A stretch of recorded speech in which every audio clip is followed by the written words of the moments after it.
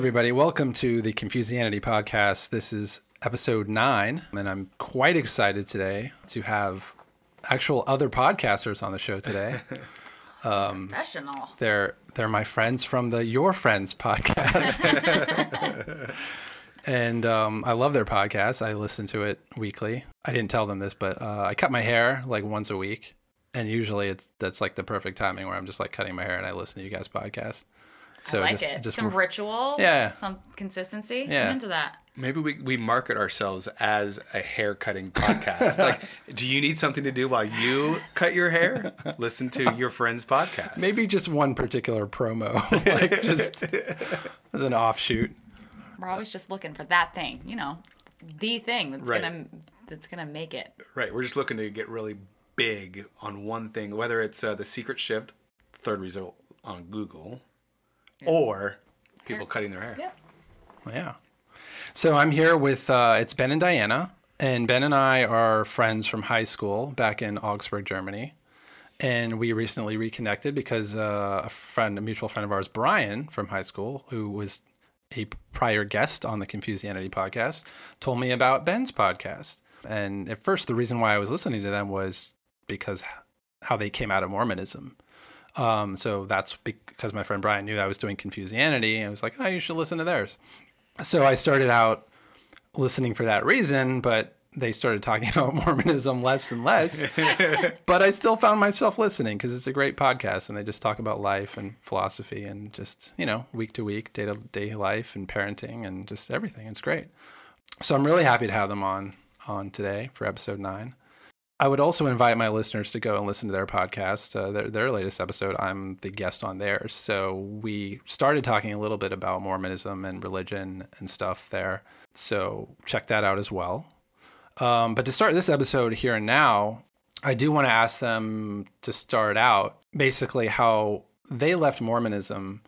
I left sort of traditional Christianity. And here's another shout out to their friends, Latter-day Lesbian. Yes, you got it. And I listened to their episode this past week where Diana was a guest on there, and she got into her experience of being a Mormon and leaving Mormonism and what all that entailed. So I don't want to just rehash that exactly. So, but if you are curious to go deeper into her story, I definitely recommend you guys to go check that out. But specifically to start out, I want to ask you guys, because I was raised in religion from day one, and I think you guys were too, right? Yes. Yep. And now that you've come out of it, and when Ben and I reconnected a month or so, was it a month or so ago? It was A right little after, longer. Couple right after months ago? Utah, right? So it's been May. Yeah, I think okay. early May. Okay, so a couple months ago, and the thing that I was surprised about was to hear that it's pretty new for you guys. Like, you've only been out of Mormonism for like 2 years, right? 3 years. 3 years. Three years, officially. Yeah. I think it's probably been about 5 years since So- we... Well, for me, the first thing that happened shortly. We have 3 kids, and it sort of the whole process of questioning anything and leaving Mormonism started right after our 3rd child was born, and he'll be 6 in September. So it's really easy for me to like landmark these things. So I'm like, well, I know that happened in 2013. So yeah, so it was a process, but from the last time we walked out of the building and never went back, it's been a little over 3 years. And I will say that I think that even after a year, we thought it was a long time. Like, we thought we'd been out for a while, or that maybe even we knew things. I'll speak for myself. But in talking to a lot of other people who have left religion, and now that we've been out for 3 years officially, I can already see that I don't know.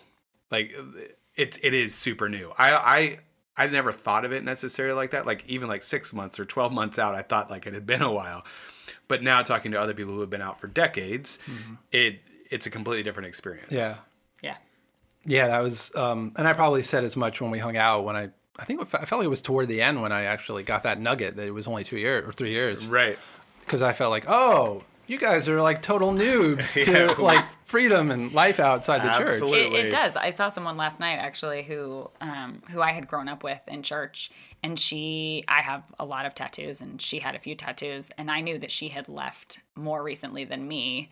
And it was funny because she was like, it's been 18 months. And I'm like, that's not very long. Again, like even 3 years, obviously, I'm like, that isn't also very long. Yeah. Especially when you think of how many years we were in. Yeah. And I think that's the thing is because of the programming and because of, I think I'm very sensitive about sort of children and the indoctrination of children. Yeah. So regardless of what that indoctrination is, it's tricky. It's tricky with how to raise kids and all this. And we'll get into that later. But we were basically indoctrinated. Yep. So when you grow up with that, your first 5, 6, 7 years of life, like it really shapes your mind and your thinking and your personality. And when you come out of it so I was like 30, 31, 32 when I came out, and you are So that was the also- same as me. Yeah. Like that's about how old I was. And I was 36, 37. Yeah. So when you've been in it for so long, it's kind of like you have to start rewiring the neuron connections totally in your do. brain. Yeah. But it's really hard, and it takes time to undo all that has been done. Yes. You know, and I'm further along on that path than you guys, so I think I've kind of been through probably a lot. It's kind of like grief in a way, like going through the phases. I think it's not just kind of like, I think it is grieving, along with a bunch of other things, but I think it specifically is also grieving.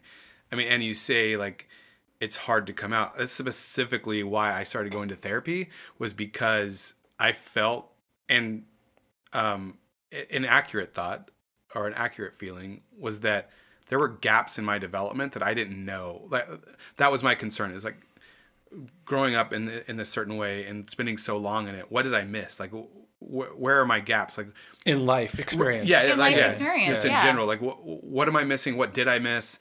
And so, like, I specifically went to therapy so that I could start to kind of pinpoint those things and kind of see the gaps from a third party perspective. And it's been both validating that I am missing things, and also like, hey, you're a 40-year-old man with children.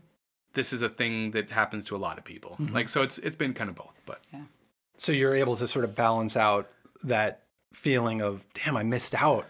And you get like anger and resentment and bitterness and sadness, but you're able to balance it out because you're like, oh, but I still have a good life and I have things. Yeah, I think for me, the balance now, and really it's just like, well, only, I don't know how to say this, only now matters. Like, it doesn't, like, yeah, I have a bunch of experience and all these things happen, but as long as the present moment is like what I want it to be, or at least I can appreciate it, enjoy it, be in it, then like, I think I'm okay. So I think it's taken me 3 years and longer to kind of get to a place where I feel like, oh, it's fine. Like, now there's new things to experience, but I don't necessarily feel, I don't know, I don't feel like a negative towards the past.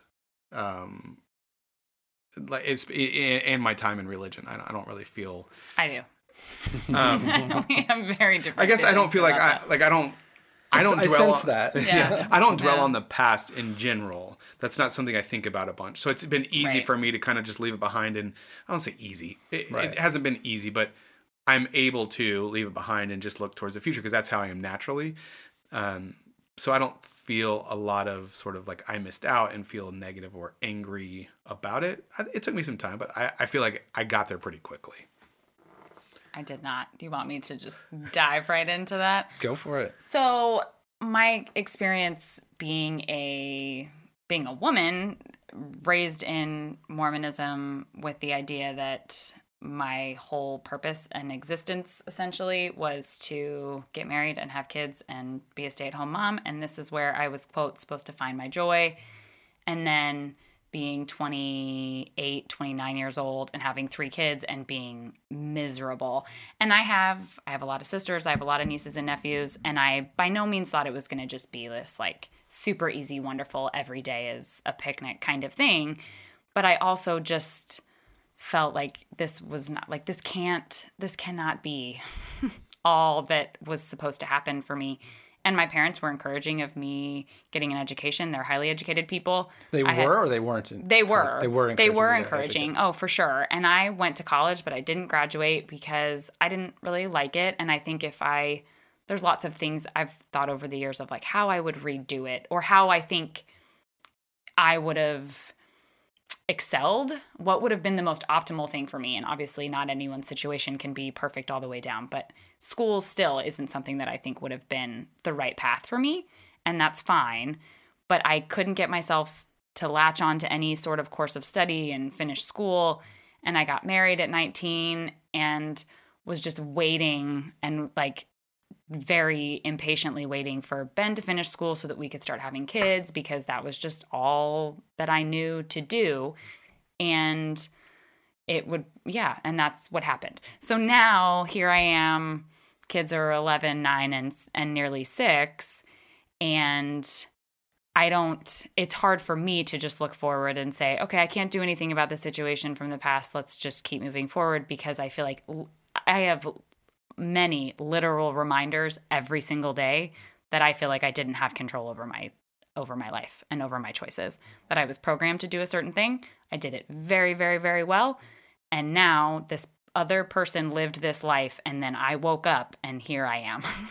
Responsible for those decisions. And these kids that didn't ask for this, and they didn't know, and I didn't know when I was having them. I didn't know that I was going to be someone, again, like with the optimal situation. How could I have been set up for success? It probably would not have even been to have children. And I'm like, if you knew then what you know now, and sort of your personal views and yeah, identity, I don't believe I would have had kids. Now, do I have a great benefit from having them? For sure. Do I love them? Absolutely. But I don't know that I would choose to do that again if I could have that do-over. It is not the path that leads me to happiness. So yeah, I don't have quite the same positive spin, which is not uncommon for us to have those differences. Right, I would say that falls right in line with our general relationship and personalities. Yeah. Yeah. I get a sense of that. Yeah. Yeah. Do you feel like there's like that motherly instinct that you feel like it's not really you, or? Yeah. And I have some friends who have also left Mormonism and have the same number of kids or more. And for a while, I convinced myself that everybody felt like me. And then as I spent more time with them and talked to them specifically about it, I realized that that's not true, that they feel the same sort of frustration, and they blame the Mormon Church in the same way that I do, in that they didn't feel like they had options. They felt the same sort of programming and automation towards getting married and having kids. That tracks with me. We're similar in that. But now they're on the other side of it, and they don't have the same anger and frustration over the current situation. So it's kind of like their values. We're just talking about women, right? Yeah. So like their values individually was they're cool with the motherhood thing and the kids thing, and it aligned with the church.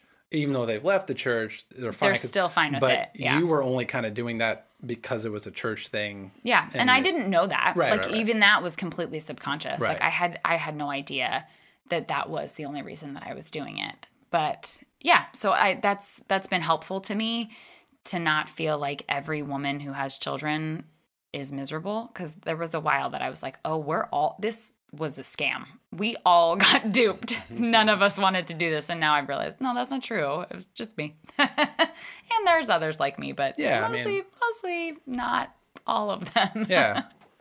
I think this is the thing about individuality, is that every person, like, okay, so I was a virgin till 30 because I was doing the church thing and, and waiting till marriage and all that. And once I started having sex in my 30s and left the church and all that stuff, I was like, I still looked at sex as like a two-sided coin. So on the one side is like religion and whatever those values are that are imposed on you. And the other side is just what you as an individual think about sex. Okay. Whether you like it, whether you want to go this way, straight, bi, whatever. Like that's just your own personal take on sexuality. Sure. So the religious side was thrown out for me. But then there was the other side that I just started to figure out for myself for the first time. Right. And I'm still trying to figure that out. Right. Like I don't know how, like when you asked earlier on you guys' podcast, like how spiritual of a person I am. Like, I don't know how sexual of a person I am or not. So I go back and forth with like, am I asexual? Am I just too old now? Like, did the window, like I missed my 20s, like that regret of like, damn, like my sexual prime, I just let it go because I was waiting for marriage that never happened. Right. Interesting. So there's a lot of just things floating around in my Right. head, and I'm like trying to figure it out. But my point is, though, is like it is a highly individual thing. Right. And I think when we come out of a programming like religion, it's tough in a way because like, oh shit, like we don't have somebody telling us anymore. Yep. Not only like I have to figure this out for myself, but I can figure this out for Right, myself. right. And it's like the combination of that is like it's a difficult task Yeah. to figure out for yourself. You know, sexuality, and that's just one example. So it's not Right. just sexuality, but No, it's like that's what I was going to say is career that and it's meaning, you go purpose. back over every decision and it feels incredibly validating to find those decisions that you're like, oh, I would make that same decision. Even without this set of beliefs and programming, I would still make this choice. And there are millions of people who did not grow up in any sort of religious tradition who choose to have children. This is a decision that people make, but it's not one that I feel like I made because I wanted to make it. I made it just because it was an automatic thing. But yeah, you go back over all these decisions and you're like, would I make this decision now? Or did I just do it because I was told to? Yeah, I mean, Right. you talk about programming, and we often, like a recurring conversation we have is that we call ourselves now, like what we were was Orthodox Mormon. Like we were pretty strict and like followed all the rules. And when we were in the church, we assumed that everyone was trying to do that. Now, some people didn't do that, and we just saw them and thought that they also thought that they were failing at being a good Mormon. But it turns out that it is very individual. Like there's a range of belief, even in, you know, a fundamentalist religion, there's a range of belief. They don't talk about it publicly, but now we know after we've gotten out that people believe all different kinds of things. We just didn't know that because the programming is so good for us that we thought that it was a one size fits all. And like, that's how we lived it. That's how we judged other people. Yep. And to some extent that part, like unlearning that, like you talking about, you thought everyone thought the same way you did about motherhood, like unlearning the idea that there are individuals and they're like the range of everything is so large. The only way you can understand it is to talk to another individual, have a long conversation, and then you can understand that person. But how often did that happen within the Mormon Church? Like Open conversations? No. yeah, I wouldn't think. Yeah, No, yeah, we yeah. wouldn't know. Yeah. Almost never. I had some incredibly frustrating conversations with one friend who definitely lived Mormonism very, very differently than I did. And But you never knew about it because you never openly Well- talked about it while you were in it. no, I knew because they were sort of open about the things that they did and didn't do, which was mind-boggling to me. And I didn't understand. The assumption was that they just weren't doing it good enough, but they would, if they could, they would rather do it better. Like if that makes So sense. they were aware of the like, yeah, we know we're not the greatest Mormons kind of thing. Yeah. Yeah, like, they but were the like- assumption on our part was, but they would like to be better. Always wanting or to at be least the. they should Therefore, want to it be was better. okay. You didn't judge them because they were only here instead of here. Oh, I judged the shit you out of did. them. I mean, judgment was my religion. Let's be very clear. Mormonism does lots of things very well, and that is one in particular.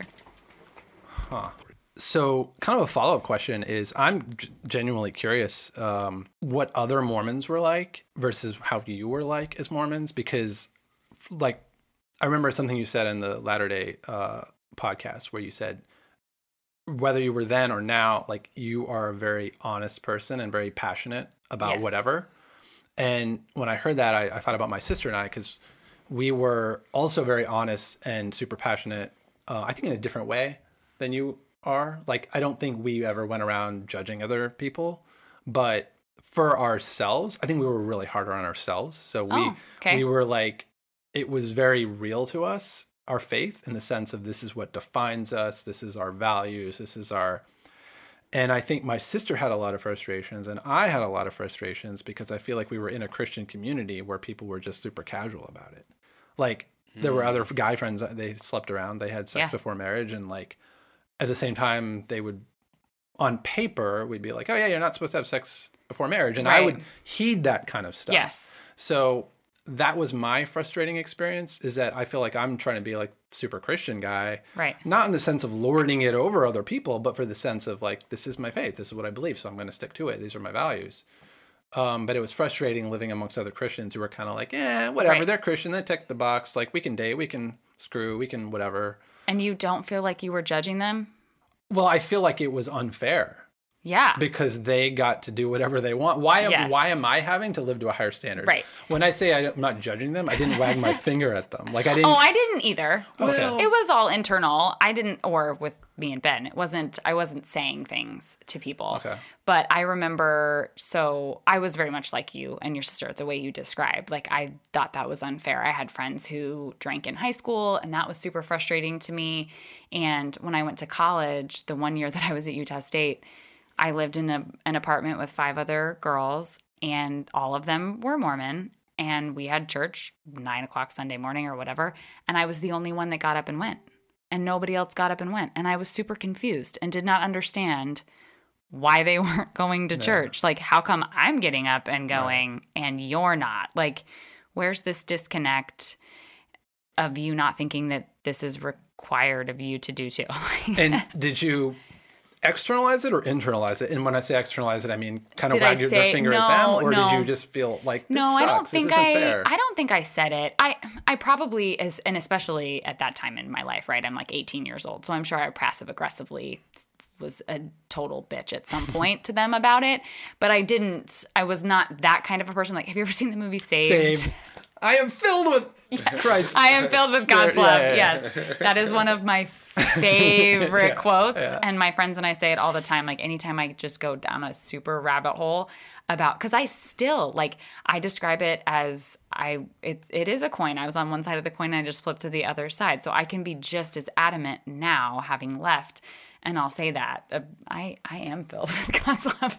But yeah, so I was internalizing it, and I was hard on myself, but then could make myself feel better pretty easily because I was like, well, I'm being a way better Mormon than these people. God will reward me for this, maybe, like in the next life. I wonder if I thought I was getting. I guess I probably did. What about you, Ben? I have such a hard time remembering what I thought anymore. Because, like, It's all a foggy blur. Yeah. I mean, like, I don't know what, like, how I saw people. I think I definitely internalized it. Like, I was more interested in my own personal sins and things that I was doing wrong. I'm sure I saw other people So doing you were it. focused on the plank in your eye, not the speck in your brother's eye. I was a very good for you, man. yeah, I was a very good Christian, if you can call Mormons that. You can't, but if you could, you would. You were. Right. I think I was way more concerned about the things that I was doing or wasn't doing or trying to. And I think I'm generally that way today, even now, like more, I mean, I'm an introvert, like I'm more internalized in general. So I don't think I really I don't think I really cared what other people were doing. When we got married, obviously there was a lot more discussion between the two of us about what other people were doing. And so I think I naturally latched onto that. And I wouldn't say that, like, I would ever have thought it wasn't fair that other people were doing it. I would just say what they're doing is wrong. Yeah. By the time we got married, that's how I viewed things. Oh, and a very classic, like, people gossip because it makes them feel better about themselves. Like, that's what I feel like we were doing. That, like, it makes you feel better about how you're performing because you're doing this, and this If person you were isn't doing to this. allow yourself to gossip in that way, do you feel like that's how you would feel? That's Yeah, why and there's always like what they, they're having worldly and earthly joy or whatever, but this isn't going to lead to like eternal happiness for them. Like they'll regret these decisions and they'll wish that they had been more faithful and more righteous and whatever. Like I definitely felt that way. Like in high school, it was jealous. By adulthood, I wasn't jealous of them. I just made myself think, well, they won't be happy. This isn't going to lead them where they want to go. It's crazy, like all and these it absolutely rationalizations. was going to lead them where they wanted to they go were because happy. that's where they wanted But to it go. was so reaffirming to, I mean, this is not to get into proselytizing, but like it's reaffirming to make yourself feel like the decisions you are making are going to lead to a better thing, right? So you continuously reaffirm that through various methods, and one of those is judging others by saying, well, they're not going to be as happy, I will be happier.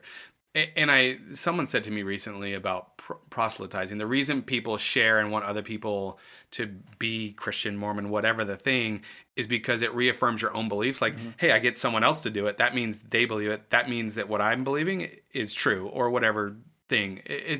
Yeah, I mean, we're all just trying to protect our space, right, and how we feel about ourselves. So I think It's kind of like if more people are on your team too, that means Right. like, Yes. oh, our team's winning. Yeah, Yeah, right. We must be right because look at all these people that are over here on our Right. side, for sure. And most of our friends, like after we got married in the decade of adulthood, if you want to even call it that we were still Mormon. Most of our friends they were like us. They went to church every single week just like we did, and we went to the Mormon temple and we did all the things. So by that point, they were all just like us, and yeah, just all being self-righteous pricks. I am filled with Christ's love. God. maybe we didn't talk. You don't talk about that too much in public society in Mormonism, right? I mean, you do, but it's always from like this, like, how can we help this person? You know, Right. like that perspective, like, oh, they're not coming to church enough, or they're not volunteering enough, or whatever the thing they're not doing enough of. So you would gently approach them in that way? So Like, kinda- it was always it's always floats up to like a leadership level, like where like you have group leadership meetings, like the leadership of the congregation get together and discuss the families in the congregation and how you can help them, and so it's always done from quote love, and I mean, it just really comes down to like wanting other people to help out as much as you're helping You know, out. it almost kind of reminds me of Office Space, where he's like, Okay, but some people choose to wear more, and we encourage that. Okay? Yeah. you know, some of us choose to wear more, and that's kind of encouraged. and, definitely passive aggressive. Oh, yeah. And I think everybody prefers that because the aggressive is always so ugly. Right. I am filled with Christ's love. God.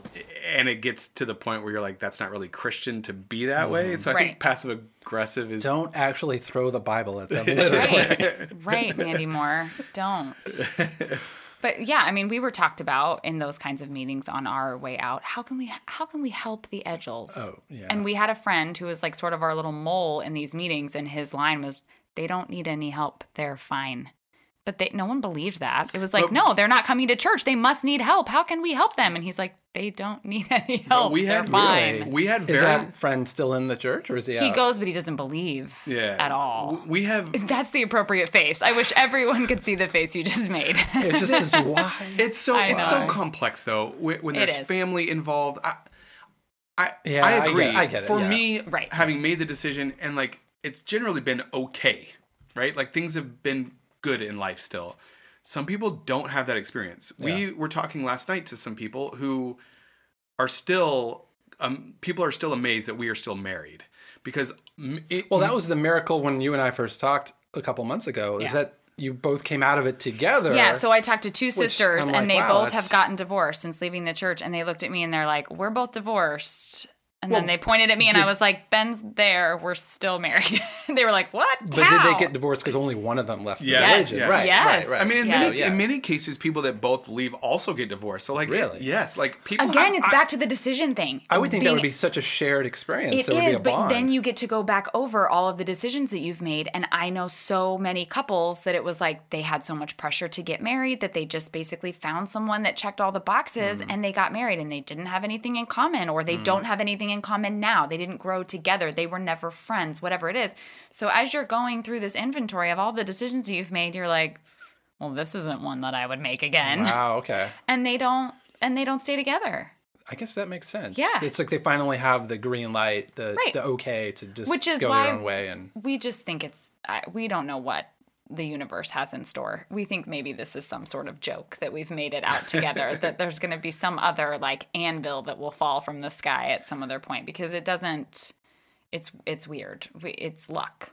We Yeah, I didn't do mean, anything. at this point, I do want to give us credit for, like, Codependency, yeah, that's super well, great. right. It does come naturally to us to be hyper communicative, Right. and it is natural. Like we were always friends first, like Right. we were always friends. So like we have that going for us, and that continues to work. But we also continue to work at our relationship. We do. It's not, and I think even more so now, less taking it for granted because we are continuing to choose monogamy with each other.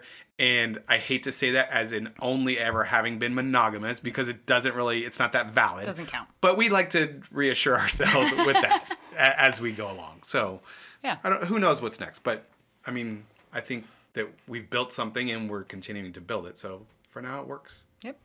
Okay, which is a great segue into my next question, which is kind of a series of questions. But I was thinking about this week as I was kind of, researching and brainstorming about this talk. And I was like, essentially all you guys have known is married life in your adult life.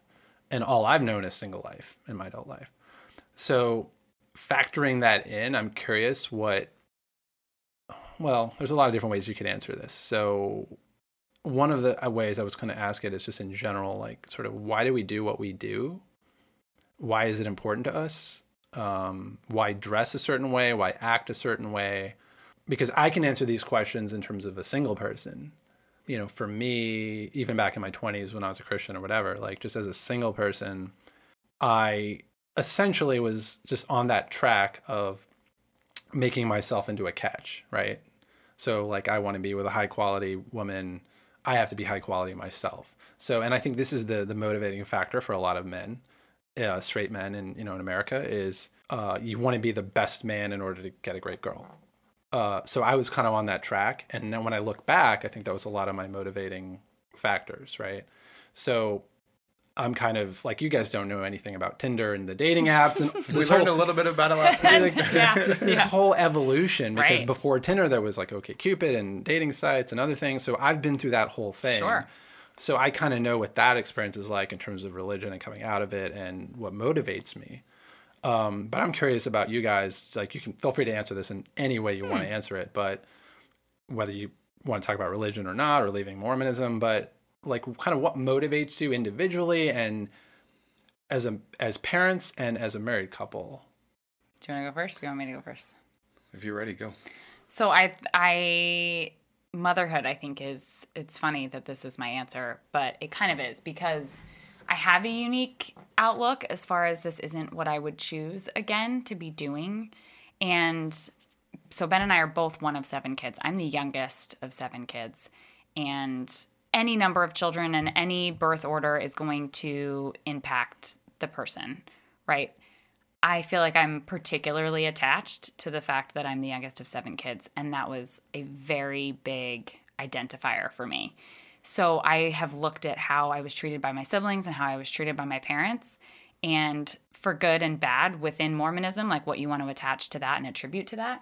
So now here I am in my 30s with 3 kids, and I've gotten to rethink why I teach them the things that I teach them, the way that I teach them, the way that I talk to them, and the kind of example that I want to give to them and model that I would like to be for them. So that is that's a really big thing for me that informs it. And like, I thought of it because you said how you dress. Like, I have tattoos. I dress a little bit different than the other suburban moms where we live. I have some ridiculous hair. But part of that is because I want my kids to know that I am a person, that I'm not just their mom, that I have an identity that exists outside of being a mom. And that wasn't something that was modeled for me by my mother or by any of my Mormon friends' moms. None of my friends' moms worked. They all were just stay-at-home moms of a billion kids. So I want my kids to see that I am a person and have my own individuality, and that they can have their own individuality. I want them to feel way freer than, I mean, there's swings in society, right? But like, there's a certain part that wants them to be this perfect little thing in a box, and I want them to feel like they don't have to be that way if that's not what suits them, that's just not an expectation that's held in our house or by me specifically. So that informs a lot of how I go through my like daily decisions, I think. For me, what motivates me, so I think that in growing up, I both naturally and by nurture, I was very much a member of a team, community. Like that's kind of what I saw myself as. And so there's 2 parts of this. Like, both on one side, I want everyone to get along. Like, I want to be part of the team, the community. Aren't you like the peacemaker? Right. Yes, That's he my is. Enneagram type. And This is not a podcast about the Not that this is a podcast about the Enneagram. I fully identify with that, and for the longest time thought that was a really good thing, and I still think that there is definitely positives to that. So, asking a question about the individual and me as an individual, I don't think that I ever thought of that until recently, like the last few years. Like, what motivates you, or why are you doing what you do? And Yeah, it was always like just achieving the thing. Like, right. There was a standard that I needed to live by. You know, when it was Mormonism, it was the Mormonism standard. And as leaving Mormonism, I don't know, I've hopped around to different standards that I'm trying to live by. It's just been seriously in the last 6 months to a year with Enneagram work and therapy in talking about me, what I want, who I am, who am I, and actually asking myself that question.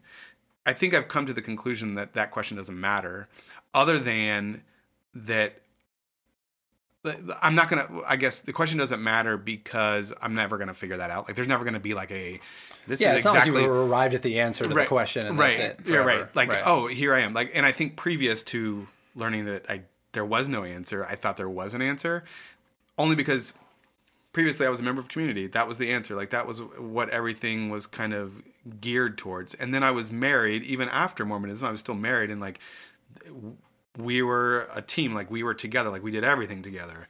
And it's just been in the last little bit that I've said, well, okay, I don't necessarily know who I am, but my motivating factor now is just, I don't know, the erotic. To go back to the, like, what, maybe, I don't know if I defined it on your podcast, maybe I should. Everyone should go listen to the Your Friends podcast and That is a teaser right there. listen about the erotic. But like, just looking for the wonder, the mystery, like the unknown, just continuing to kind of wander and wonder, like just kind of feel my way around. And I think that's where I feel most comfortable, and that's what I like the most. And so I don't know if that it describes a motivation for me, other than that I am motivated by novelty, newness, learning things, Exploration, curiosity, right? knowledge. Right. That's who I think this current iteration of myself is, and that's what I feel comfortable doing. So it's almost like an anti-motivation. Like, I have to kind of restrict myself from setting a standard and then trying to meet it and then failing. Like, I have a lot of that because of religion. And so the thing for me right now that's motivating is not worrying about that and just kind of seeing how things go and being comfortable and just kind of wandering around. And I like that. And when I'm able to do that, when I'm able to align, I feel like that's when I feel best. So I don't know if that's an answer, but that's how I feel. I feel similarly. Like, my motivating factors have changed in terms of, I feel like a lot of what you're talking about too is like, it's like being on a track for both of you. Like, you're being on a track and you're just, you're on that path, and that's the path that everybody's on, and you just do that. That's life. And we've stepped off of that track, and it's scary, but at the same time, it can be a lot more fulfilling if we can kind of figure it out. Right. And it's a process of joy and frustration and setbacks, figuring out who you are and what you want out of life. But I feel like this is the necessary path for each of us. And it's a shame in a way that it's only so late in life that we're starting that journey in a way. But it's good that we're on that path of self-discovery. And right. And for me, I think figuring out that like the setbacks are that's part of the path, and not like a failure of any kind. No, it's just like, it's not a flaw, it's a feature. Right. You cycle through, like you do the things and you do them over. Like, I've been listening to a lot of Alan Watts lately, which will send you into a place. But like he said, like the apple tree apples, the earth peoples, and now I've gotten to saying like, well, I'm Benning. Like that. Yeah. That's just what makes sense to me now. It's like, I'm just doing the thing that I do. I don't know how long that'll last, but that's the exciting thing, I think, is that being okay with the setbacks and taking a lot of pleasure in the joy and the exhilaration of doing new things and finding my own path. Yeah. Totally. Cool. Yeah. Another little follow-up question is, so my sister and I were talking about this and Christianity that her and I grew up with versus Mormonism, and she said to me, like, I think Mormonism is way more of a cult than what we had. I believe it. And I was like, yeah, I think I agree. It probably was. So I'm curious, like, because I don't know a ton about Mormonism, but, are there things about it that you feel like have stuck with you that are influencing, that continue to influence, like, kind of remnants of who you are in caring forward? Like, things that you're actively trying to deprogram, or maybe things that you're not aware of that are... So the judgment for me is big. I think there's so much of a us versus them that, I mean, at any point in my life, if you would have asked me to tell you 3 things about, like, as a kid, for instance, tell us 3 interesting facts about you. It was like, I'm the youngest of 7, I'm Mormon, and I do gymnastics or something. Like, these would have been my identifiers. And they consider themselves to be like a chosen peculiar people. That's what Mormons call themselves. And they think that they have the one true. I mean, I obviously have come to discover that everybody thinks that about every their religion own is the one true. religion. Some are more right. expansive than others. Sure. Mormonism is pretty narrow about It's what extremely the one true is. specific. And so Wait. So do Mormons think that Catholics and other Christians are going to hell? Oh yeah, no. Well, Not they're hell. not. They're not going to the highest level of heaven. Okay. Because there's levels to Okay. this. So we're going to some different planet or Yep. something, but Yep. we're not going to be like burning in hell or something. No, No, not you burning won't in make it to the hell. highest either. Okay. But you just can't. So I definitely, like, not only was I different, I was better than people.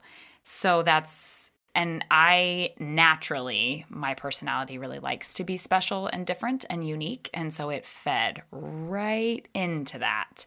And I didn't live in Utah, so I was special and unique because there weren't a lot of other Mormons. And so that's how I was able to sort of make it work in my head, is that I was still getting this validation and not praise, but sometimes praise, for being different, for being special. So I am constantly trying to reprogram myself from categorizing But that must have been people tough, that way. right? Because what made you special? Because the only of the things that you listed was gymnastics, right? Like other thing else is just kind of predefined for you, right? Well, but like not everyone. Well, like I said, living here. So I grew up in Northern Virginia, where except for my other Mormon friends, nobody was part of a big family.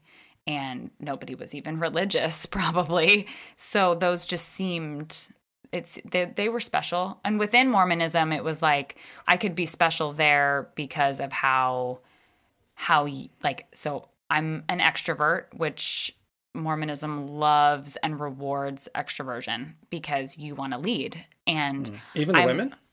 Yes, because now we can't lead over men. Mm-hmm. But you could lead Bible studies for children I could or lead. something. I could do. I have used this in my life outside of religion. I am really good with teenagers. So I was able to lead these groups of teenagers. And then I would have parents that would come up to me and thank me for the role I was, like, this positive influence that I was playing in their teenage daughter's life or whatever it was. So I was getting validation there from just being young, being well-spoken, and being outgoing and extroverted, and like I had a command of the situation, which is not always common for a 21, 22-year-old or however old I was when I was leading these groups. So I was getting it there. But yeah, constantly just like, how can I be, it fosters a how can I be better than everybody else? How can I do Mormonism better than everybody else?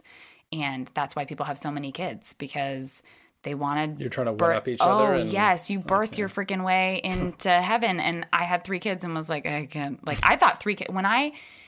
Like, my friends who only had 3 kids, I looked down on them big time. Like, that's not enough children.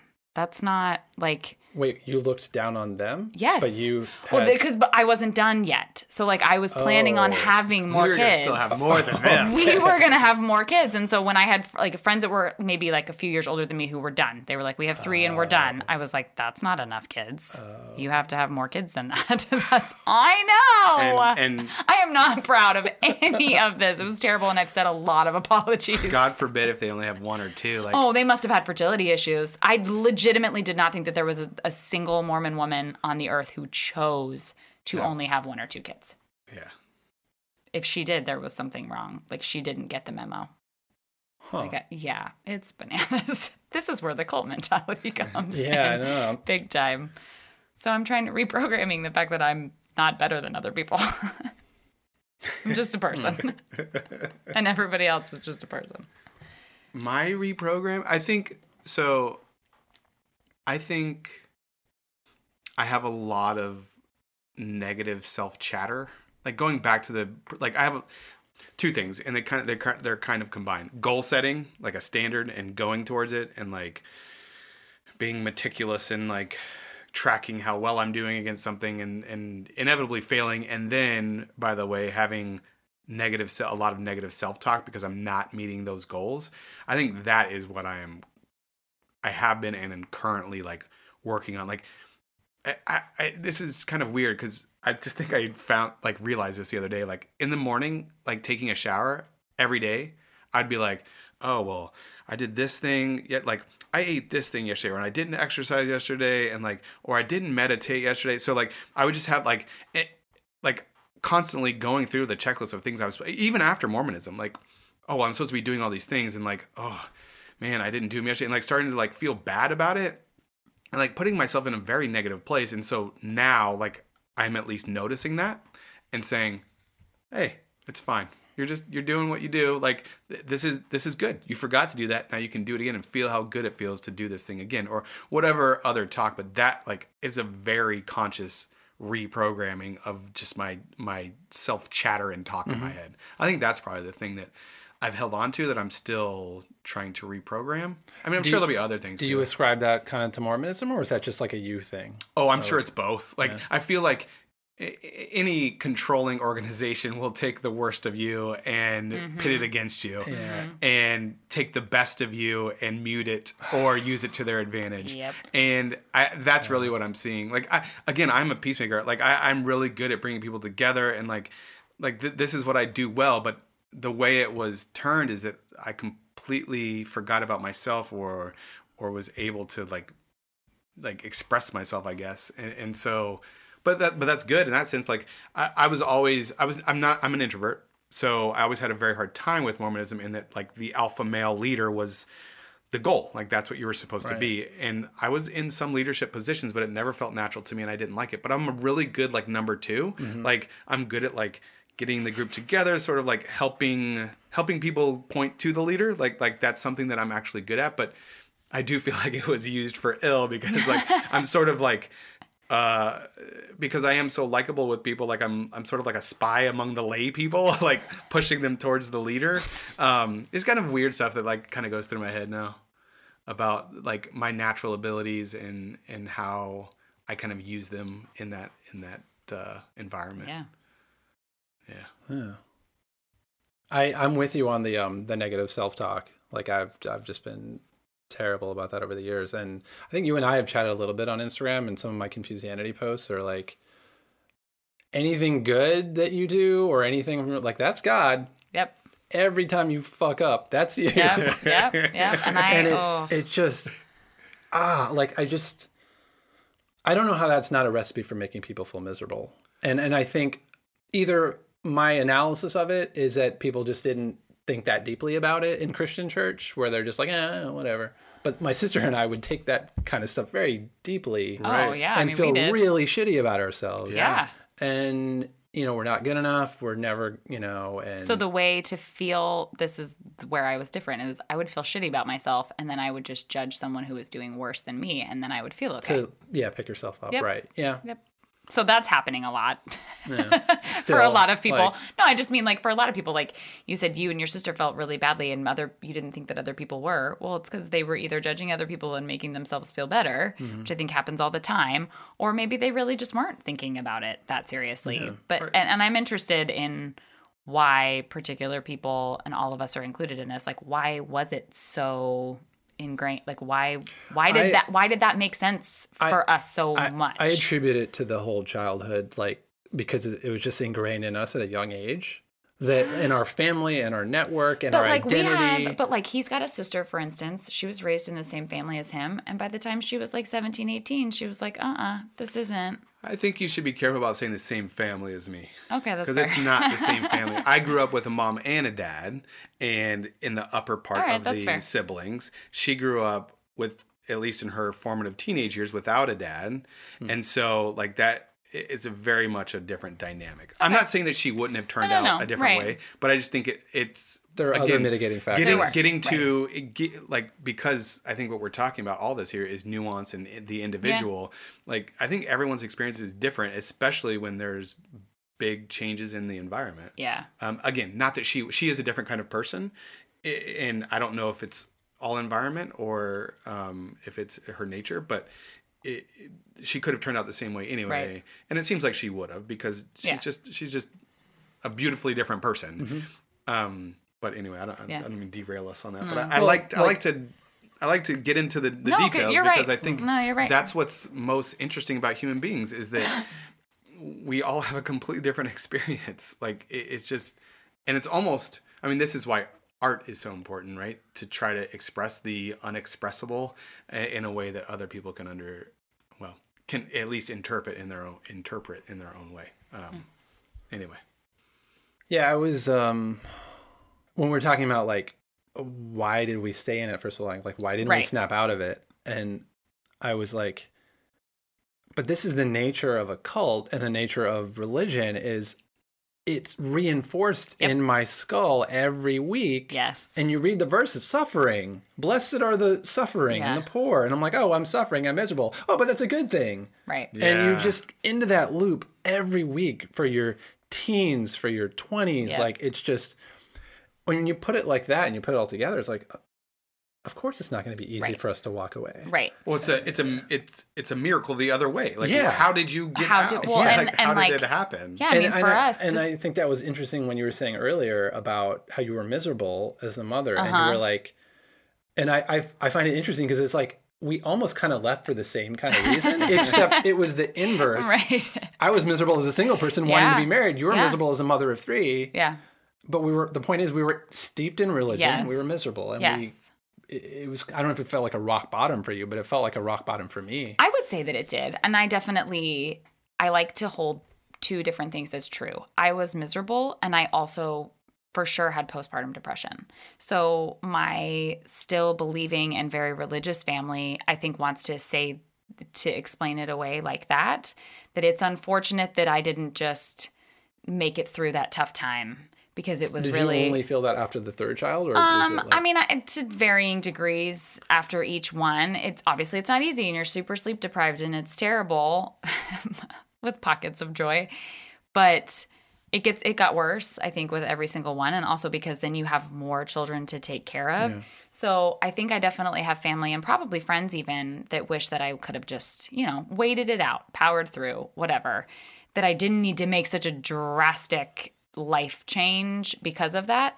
Well, both things are true. Like, I believe I had postpartum, and I also believe that then I found out that the church wasn't true and I needed to leave. Like, both things Right. are true. Yeah. So Here's a question I have for you: so we have talked a lot about mental health and been very open in our marriage about that, but not. I don't think we were talking about postpartum depression then. no. Maybe in severe cases of other people where like drastic things have happened, but I don't think we were talking about it in our marriage, especially after having kids. Even though it was definitely happening, Yeah. It and I think it happens more often than any of us realize. I wonder if you had identified it as postpartum and then gone and been medicated, or something like you'd taken steps to kind of dull it a little bit, if that would have changed your trajectory. Maybe, except for that our path to unbelief and out of the church, they sort of like weaved in and out of each other. We were going at the same speed, but sort of on different paths.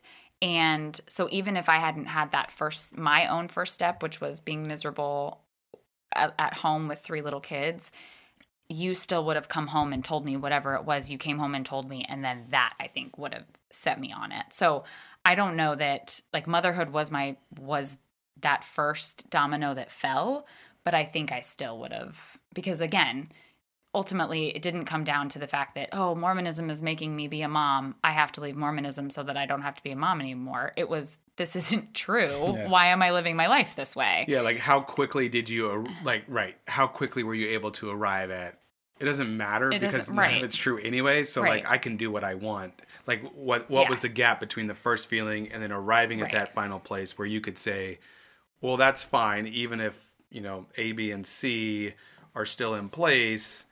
At the end of the day, this is not true, so I can Right. do what I want. So this made me, I have a friend who is 36 and she is single. She's never been married. And she left the church about 5 years ago. And the reason that she left the church is she went and she looked around. She was not miserable being single. She was being told that she should be miserable because she was single. Yeah. And she was looking around at all of the mothers with their little kids and thought, they're all miserable. I'm actually not miserable, and everyone thinks I am, and they're all pitying me, and they think that I should feel terrible.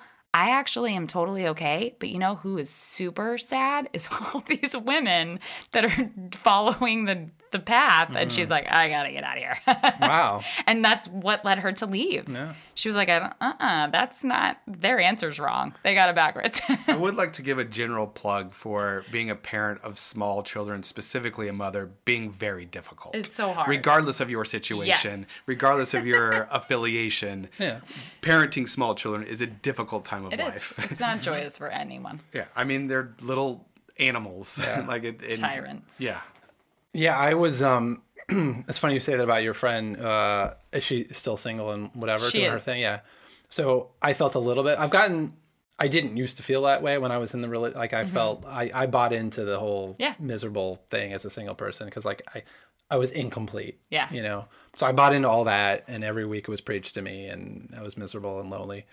But now I'm probably more where your friend is back then. But now I'm there where I'm like, I went out for July 4th. My mom and sister came up to visit in Philly, and I'm an introvert. It's a hot, muggy day out. I'm like, we got this. I have a really great place. Like, let's just watch a movie and let's watch them. This Is Us. Let's like hang out, have good conversation.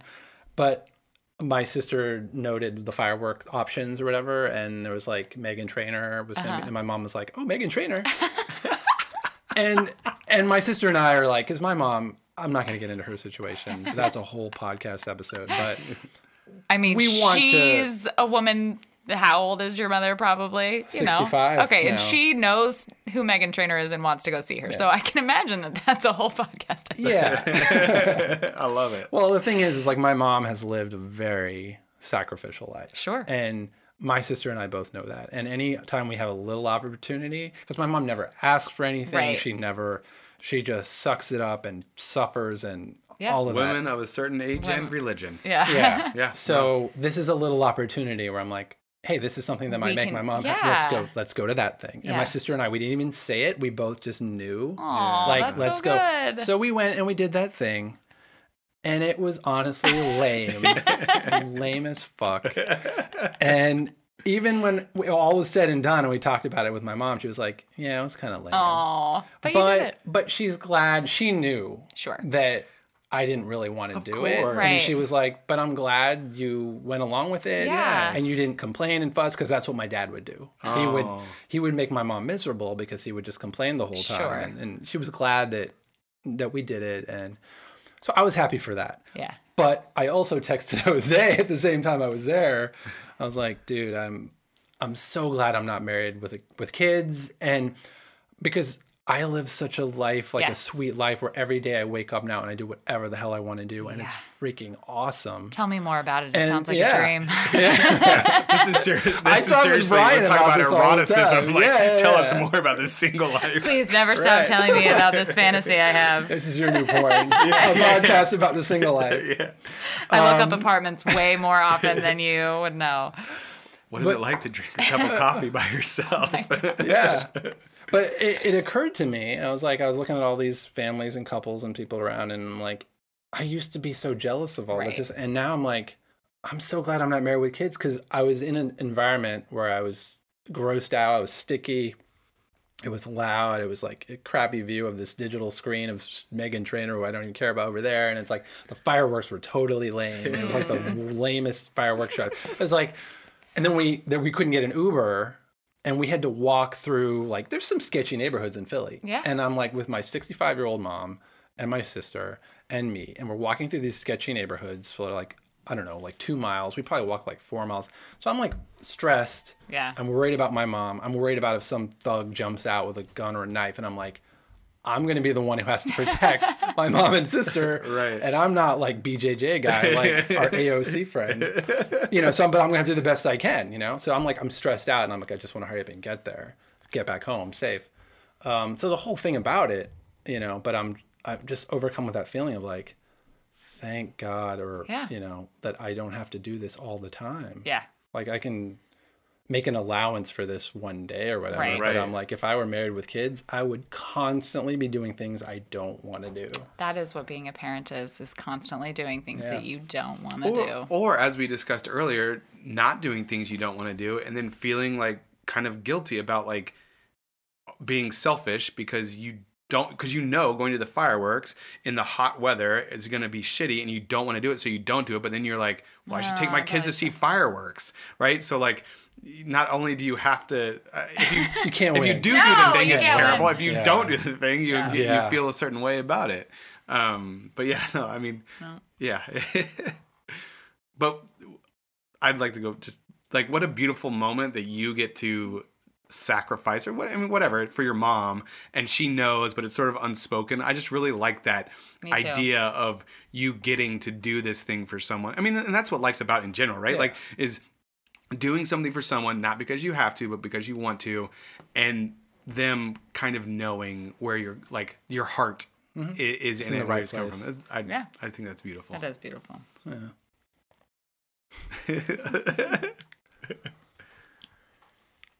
All right, what do we got here? All right, how do I transition into this? So,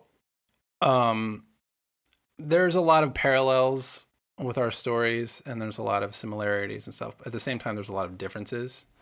And I feel like it's two people or three people who've come out of religion. It's different for each of us, and how we go about that individual journey is different amongst all three of us. But I noticed, like, on social media, like things I see you post, and like I'm always like a little bit veiled about certain views I have, because in the society that we live in now, I feel like I'm not allowed to say certain things. Okay.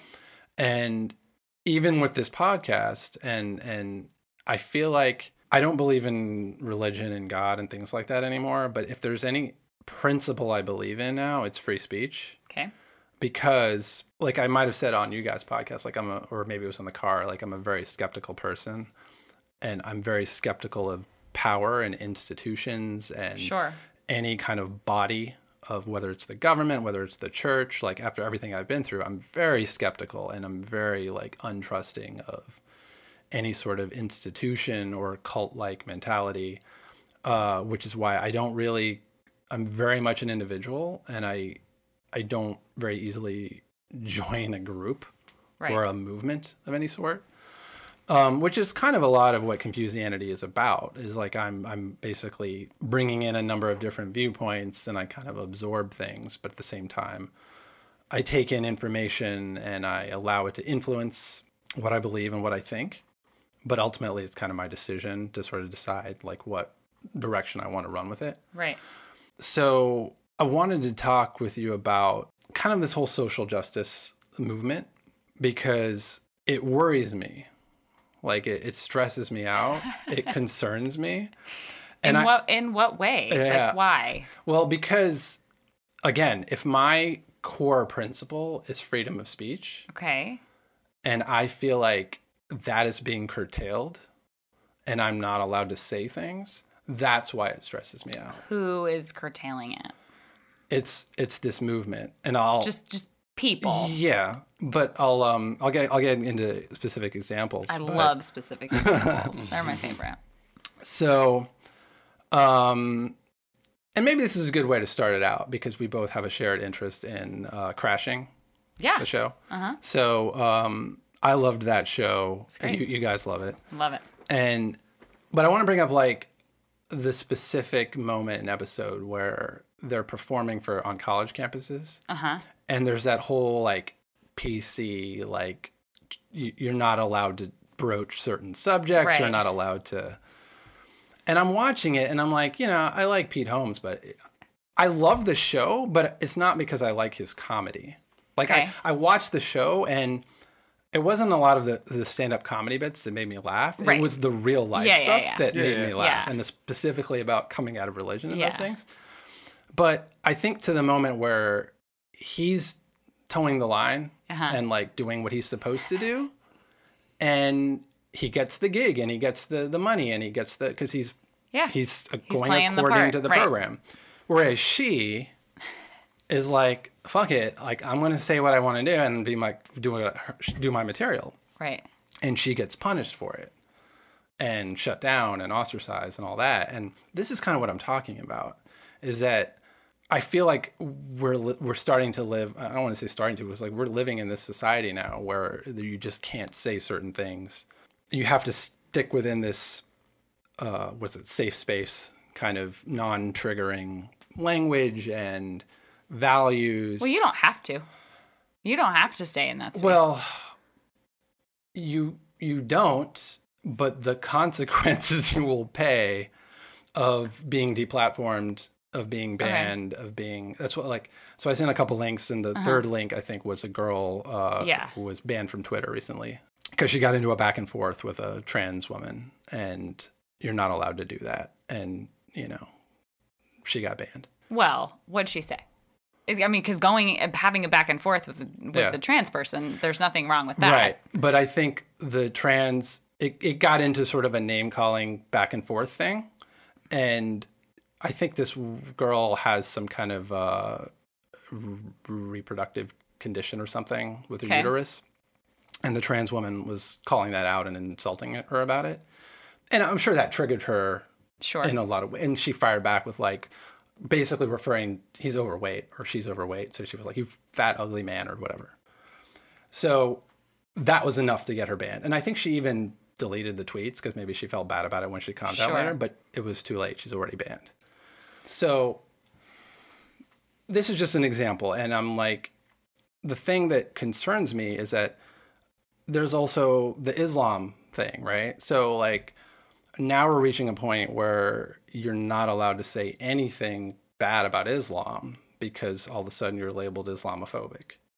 And I don't talk a lot about Islam in Confucianity, but that's partially because I don't know a lot about it. Right. And I recently bought a Quran specifically for the reason of knowing what's in the book. Sure. So that I can legitimately critique it and whatnot. The way that you are the Bible and whatever else. I mean, the Bible I already know inside out, so I can tear the hell out of that, but I can't do that with the Quran. Right.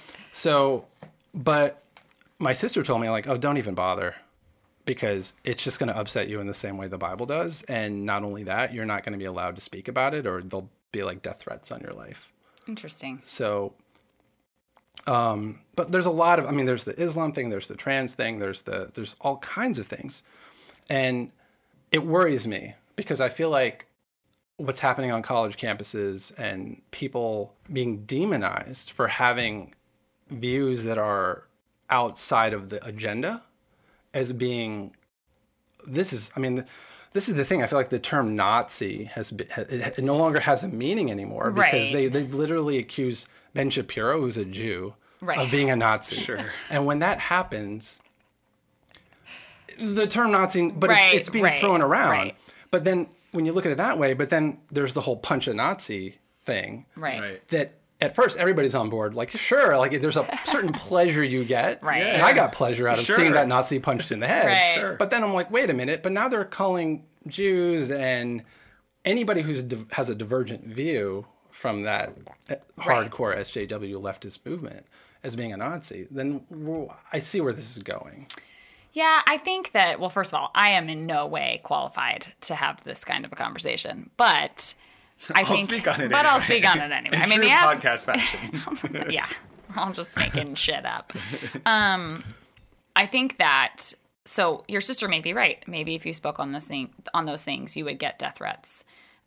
I don't know. I also think that doesn't mean that you don't have free speech. Doesn't mean that you can't say it. There may be consequences to it. But those consequences are not, that person is not arresting you, and you're not breaking a law. So no one is actually infringing upon the right that you have to say those things. And I think that this is Yet. Who knows? But I don't know. Well, Ben, you're way. Do you think in the current environment that would be legislated? it was already starting to be legislated in Canada, which Right. is what set Jordan Peterson Right. off, because Right. he has, and he said this, he has students who are trans and they've asked him to use a certain pronoun. He's Right. had no problem referring to them by the pronoun they want.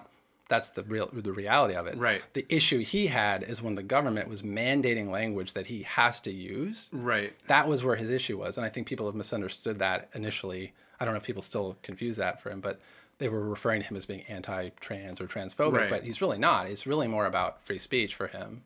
So And I'll say this, and this is, there are too many people and we have too much easy access to talk to each other, and it's in too short form.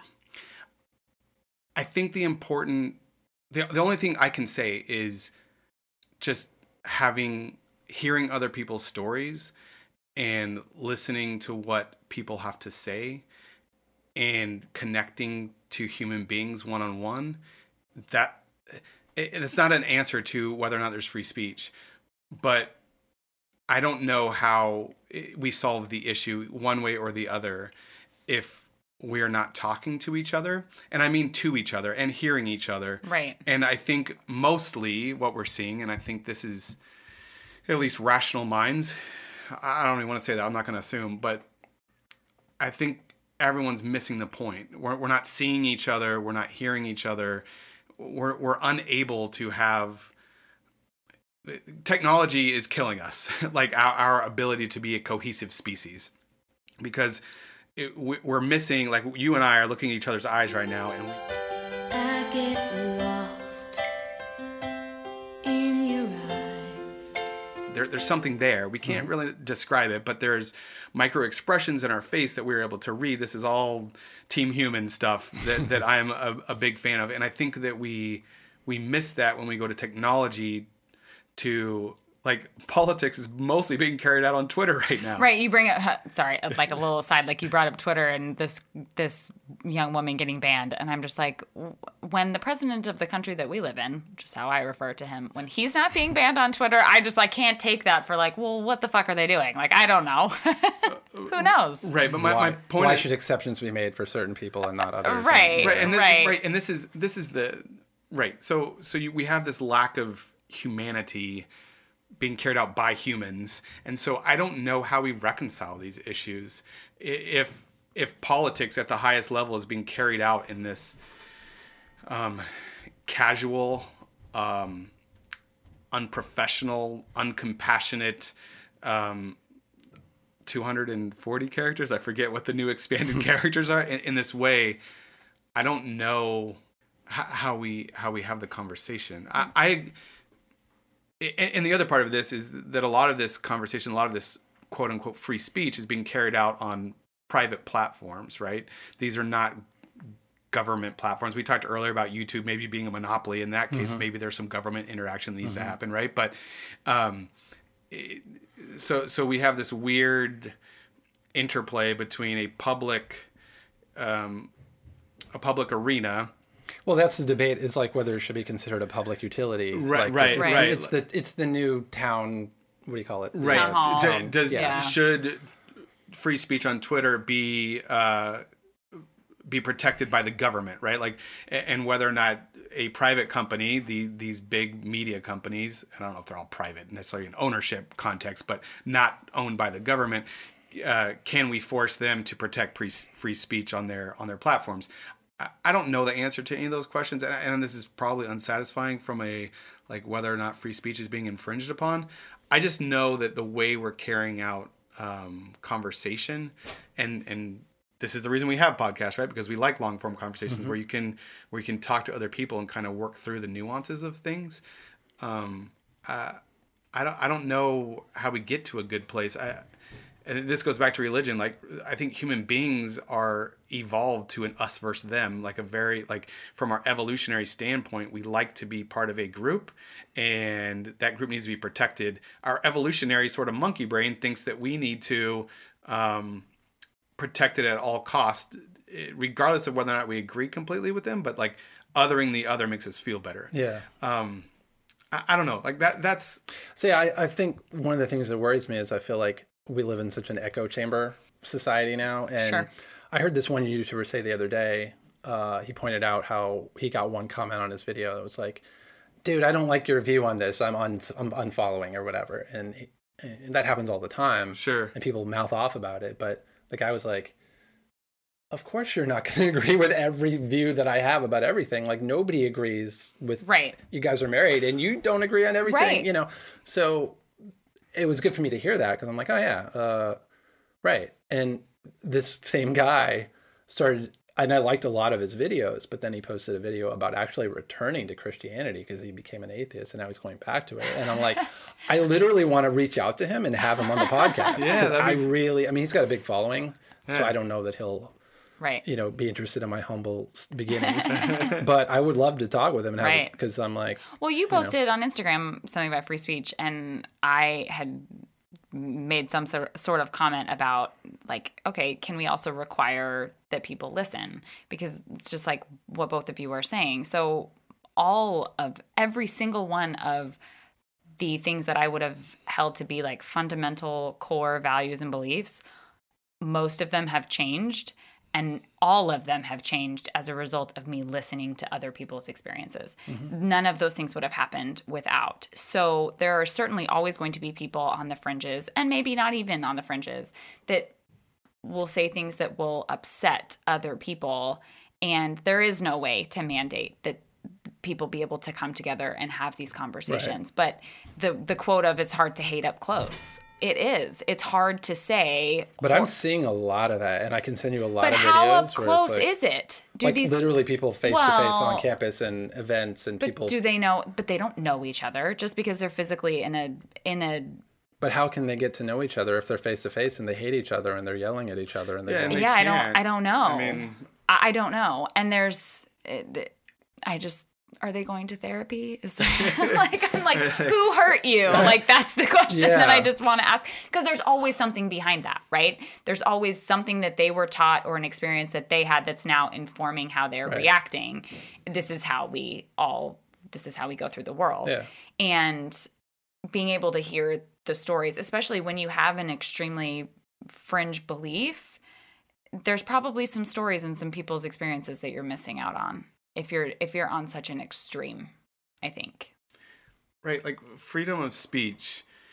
I think both sides are scared. One side is scared that you're not going to be able to say, like, this is how it happens, right? Like, you start to infringe upon freedom of speech in a small way, and it expands, right? This is kind of how history has shown us, right? You start with one group, and you can expand from that group. On the other hand, I think people are also scared that the free speech that is, whether you call it hate speech or fringe speech or whatever, people are scared that a lot of people feel that way, or more people will feel that way, and so they want to restrict it. There's a natural feeling to want to restrict that, right? And for me, it's kind of scary to know that, like, on one hand, we don't want it to be true, but what if it is true that some of these fringe groups are? I mean, I think we're seeing with the current environment, the current president, that some of these groups that we would call hate groups are classified as hate groups, depending on your definition. They seem a lot bigger than we had thought that they were before, because they're being emboldened by this new environment. And so you start to get the people who are trying to restrict speech and saying, well, that's hate speech, so you can't say it, are worried that that those ideas are spreading. And I don't know how you legislate between the two things. And is it a government's responsibility if you see the country going in a direction where you're like, oh, well, actually, most of us are racist and this is the direction our country's going in, but for free speech sake, we have to let it go? Or do they restrict that? Well, we still have our laws, though. And if the laws aren't being changed, then you're not allowed, like free speech has its limitations built into the law. Right. You can't incite violence. Right, right. You can't make threats. You can't, endanger people by yelling fire in a crowded, Right, right. So those things are already in place. So You're worried the line is being yeah, brought like, further out. And bringing it back to religion and Christianity and Mormonism and whatnot is like, for me, it's really frustrating because I lived my whole life in this Christian bubble where I was not allowed to be my full self. I had to constantly censor myself. Like I couldn't cuss when I was a kid. And there's also the idea of self-censorship, which is a big deal. And it's really frustrating me as a creative person because my creative process has become really fucked up because I'm like, I want to post this, but this is probably going to be considered hate speech, or it's going to be demonetized, or it's not going to be advertiser friendly. And I'm starting to reach a point where, especially with Instagram likes and followers going down, like I'm ready to just kind of unplug and go to a crypto platform and BitChute and completely uncensor myself and just be my 100% true self and put that art out there into the world. Whoever hates it, hates it. Whoever likes it, likes it. It might be 7 people in the world who really like it, and that's the connection I'll have in my lasting legacy in the world. But at least it'll be satisfying to me that I spoke my voice and I was creative and I got to do what I wanted to do in my life. Because all of this self-censoring stuff is really unnerving for me and it's unsatisfying. And I felt like I finally got free of that when I left the church. And then now, with the way our society is going, it's kind of like right-wing attacks on my freedom of speech by the conservative Christian thing. And now it's like left-wing attacks on my freedom of speech. And this is why, as a person who was raised Republican Fox News guy, and then I left that and I became a registered Democrat, I voted for Obama and all that. And at least you got that one. And having been through all that, I'm starting to realize like, okay, my principles are kind of freedom of speech because I don't trust power because absolute power corrupts, absolutely is when the right wing is in charge, they're going to start saying, well, you're not allowed to cuss in your videos because that's unbiblical or whatever, or you're not allowed to have sex before marriage. And then the left. So I'm like, I'm not a fan of the left or the right. That's why I'm kind of more of a libertarian, where I'm like, I'm all about personal freedom. And that's kind of how I feel personally. It's like, look, just let me be me. Let me express myself and be who I am in the world. And that's the same standard that I apply for everybody else. Like, I don't care if you're gay. I don't care if you're trans. I don't care if you're Islamic. You can believe and do and express yourself in whatever way. And this is the thing where I'm like, I mean, you guys are white, but I'm a brown guy. I will still. I bet they couldn't tell. Yeah. Right. But it's funny because like my last guest, Mike, I don't know if you heard that episode. Brian, he told me, he's like, oh, I thought he was white. He's black. Yeah. Yeah. But, so I'm a brown guy and I've encountered my fair share of racism growing up, and at the same time, because I believe in the principles of freedom of speech, I still will fight for the right for a Nazi to have a legal protest and say whatever they want to say. Right. I may hate everything about them and everything they say, but I'll still defend their right to say it. As soon as they start actually making a threat toward any minority group or anything, I'm like, please just lock them up, because they're breaking the law. Right. But it's freedom of speech that's important to me because I just don't feel like one of the things I said before, I don't know if it was like the last podcast or whatever, but it was like, I don't really get angry at people for having views that I might find abhorrent is because there's reasons, like they've had their life experience that has led them to a story. Yeah. And I might not like where they've ended up or where they are right now, but I understand like there's something, their life brought them there. And for me to tell them you are 100% wrong, you need to shut up and you're not allowed to say that anymore. Like I'm in essence denying their existence. Like I'm denying their path in life that brought them to that point. Right. So there's that. But then the other thing is if we start censoring people who we disagree with, and I've already seen that happen now, people overusing the term Nazi and labeling anybody a Nazi if they disagree with a leftist view, that's really dangerous because then you're like, okay, well, now I'm a Nazi. you know, and I'm like, I'm not allowed to say anything. I'm like, they've already called a Jew guy a Nazi, and I'm a brown guy, like they'll call me a Nazi, or, you know. That's why I feel like the ultimate principle is like, let people speak. And I've heard it put one way, is like, the solution to bad speech, or the solution to hate speech, is better speech, is love speech. It's not to shut them down, because you know what? If you take away their right to speak, you're making them into this victim, and they're going to burrow deep down, and it's going to be even worse, because then they're going to be assembling and doing all of this shit without not in the public sphere. At least when people are vocal out loud, we know, like, okay, well, that guy is a skinhead, and can also invite them to listen. Because like we said, this is how the thoughts get changed. This is how we learn about each other. This is how our ideas about things expand, is when we listen. So people are allowed to say that. And then, like in the example that you gave, then you could also invite someone to hear your story. Like, okay, you hate brown people. I'm a brown person. Would you like to hear my story of where I came from and what my life was like?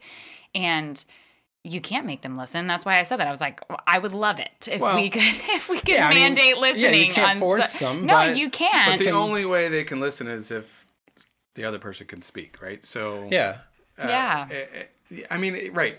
Again, like, I think that the worry is that there are more people than we like having hateful views. And while I like your idea of like, well, we don't want to bury it down, I just think it's hard for people to hear. And so that's what we're encountering right now, is that people are worried that there's a reality that we don't want to tell ourselves the truth about. And so we'd rather not hear it rather than maybe do something about it. But yeah, I don't know how you, I am interested in what you would like to post that you feel censored about. I don't know that you want to talk about it here, but I had the same thought. Have you posted things that you've gotten that kind of feedback about, or like, have you kind of kept a line so that you won't get that?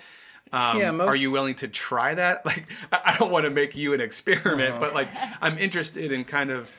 Yeah, I mean, like, private conversations I have with Brian or Praveen, like, we have certain views that maybe have trickled out a little bit on the podcast, but it was kind of like, we always kind of like, all right, let's reel that back in, and like, let's not go any further in that, because we're gonna get into trouble here. Interesting. So like, it's weird, because a lot of this stuff is very theoretical for me, and it doesn't really matter to me personally. AOC is calling. Jesus Christ. I gotta mute this. Raising kids and parenting styles and public school education and vaccinations and like all these things that, like, it doesn't affect me, or abortion even. It doesn't affect me personally, really, at all, other than the fact that it affects society and I'm part of society. Sure.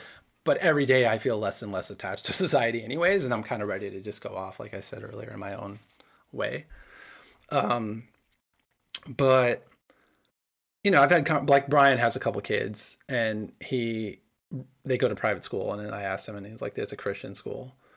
And I do think about, theoretically, like, if I were raising kids, you know, like, parents would raise their kids in the way that you want to raise your kids, and you guys are going to raise your kids in the way you want to raise their kids, and he's going to raise his kids the way he wants to.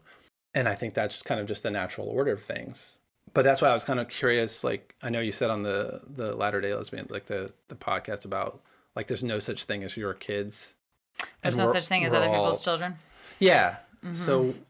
So that did not originate from me. And I'm not even sure that it originated from Glennon Doyle, but she is who I have heard say it, and she's an author, speaker, activist, and she had started saying it with all of the immigration stuff that's happening, that there's no such thing as other people's children. Like, we can't just say, well, these are like these people that were born across a border that somebody made up, by the way. That there wasn't like the earth was created and there was like a line here that clearly was like, nope, this is one country, this is the other. So now now we've separated ourselves. So the context is, we should care about other people even if they're beyond the border or It's something weird, like that. right? Like, I think that a lot of people don't believe that that's true. That they think, nope, we live in this country. We should Right. care about the people that are here, and that's all we should care about. And I just think that that does not make sense in my brain. Yeah. And especially in terms of children. Like, they're children. Right. What the fuck did they know Right. about whether or not they were born in your country or a different country? And treating them inhumanely, Right. like, you can't. We shouldn't do that. That's Right. just not a reality that should be happening right now. And I think the schools are a good example too. And we've talked about this on our podcast that we've struggled with this a little bit. We moved a couple of years ago. We live in a fantastic school system, and our kids were going to go to fine schools. But we had the opportunity to move 10 minutes away to schools that would maybe be like a little bit better. And we took that opportunity and we moved to where the schools would be just slightly better. And I struggle with that because you can read studies and listen to an episode of This American Life that will tell you that the way that the whole school is made better is by as much integration as possible. And we are white and we are upper middle class, and we could have stayed there and we could have looked out for other people's children, literally other people's children, and not just cared about our own. But we could have done something that would have been beneficial to more kids, which in my heart is actually what I think we should be doing. Our daily decisions don't always play out that way, but my best, highest self would say, no, I want to help all of the kids. And if I can stay here and help all of the kids in this area, that's what I want to do. I don't know. Well, so to kind of go back to free speech, right? Like, you're interested in protecting everyone's free speech as if it were, it's not a kid, right? It's not a human being, but you understand that this right is important for everyone to have because it allows everyone to be able to express themselves. And the concept of there's no such thing as other people's children is, again, to get to our baseline humanity. Like, everyone cares about kids. Not everybody, but it's an easier statement to make than everyone cares about all humans. And so I think trying to see the commonality in children and seeing that we should care for everyone's children because these little beings didn't get to choose where they come from. Right. And eventually they become adults, right? And as we were talking earlier, everyone's story leads them to a certain place. Right. And Okay. I don't know. So If that's the context, like, I have no problem with that. Like, that's I Sure. mean, that's just caring about humanity. Like, Right. Of course I'm for that. I think the way I maybe I misinterpreted that, the context of that quote is I've seen some things online where, and I shared it with Brian and we talked about it, where it's like sex education for kids. And for me, like, I didn't really push back when my friend Twana was on the podcast that much, but there's like I was kind of waiting for her to send links and for me to do more research on it. But I have seen some stuff that I find disturbing when, they had transsexuals and drag queens and stuff with little kids at like assemblies and things like that. And I just felt like that just seems too young. Like, just kids are like little kids, like, and that was part of the thing why what's going to happen? like, the thing is, this goes back to religion, is that kids are highly impressionable. So I would prefer to let kids just be kids and not, because they already live in a world where they're becoming adults way faster. Right. And I'm like, why do we want to keep pushing that more and more on them? Kids being kids looks a lot like transsexuals and drag queens than you would think. That kids don't. Again, That wasn't like that when I was growing up. you were raised in an extremely religious, conservative environment. No, I was raised in the military in terms of going to schools. Like, Sure, but you certainly I had never went to a ideas Christian in school. your home that were accepted and were not accepted.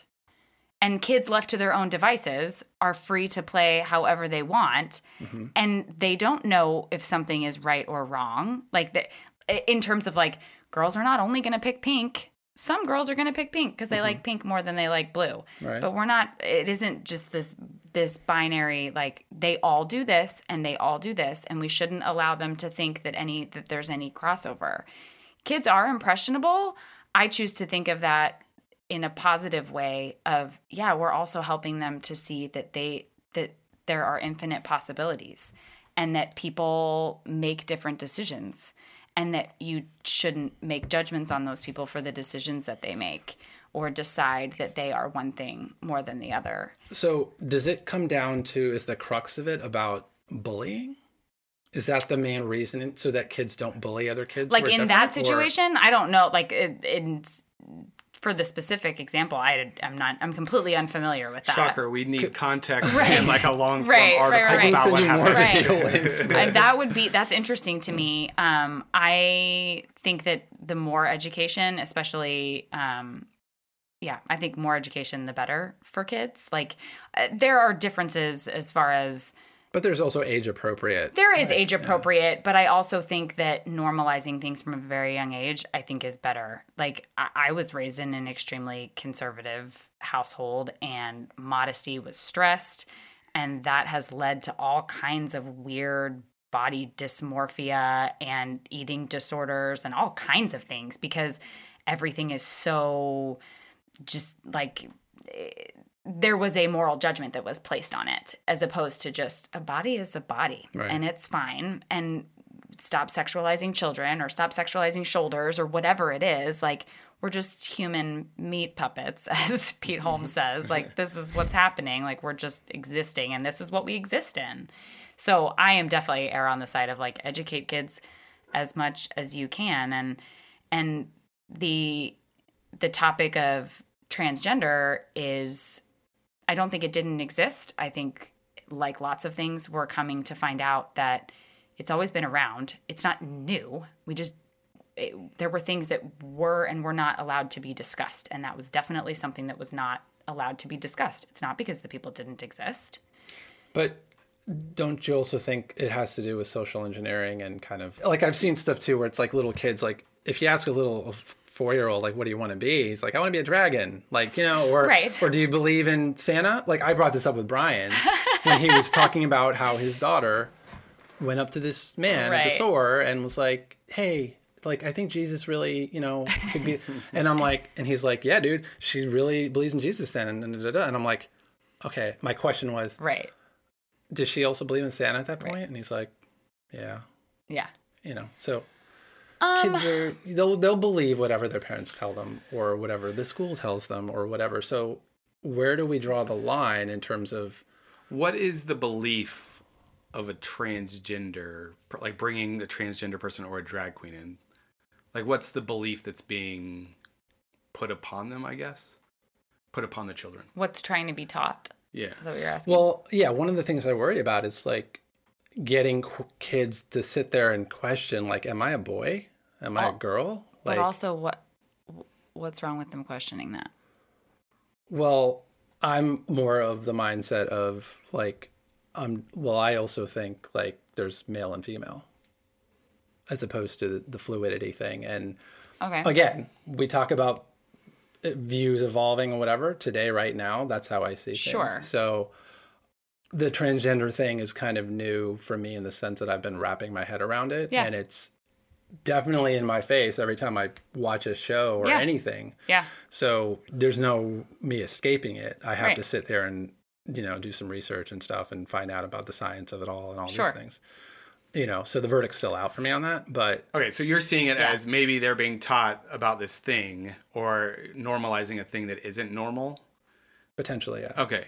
You're not decided yet, but this is like, it's the Santa thing. It's the Jesus thing. It's when you tell kids that otherwise, if you didn't engineer them in this way, they're not going to come up with Santa on their own. A boy. I guess the difference is up until now, no one has seen Santa or Jesus, and so those don't exist.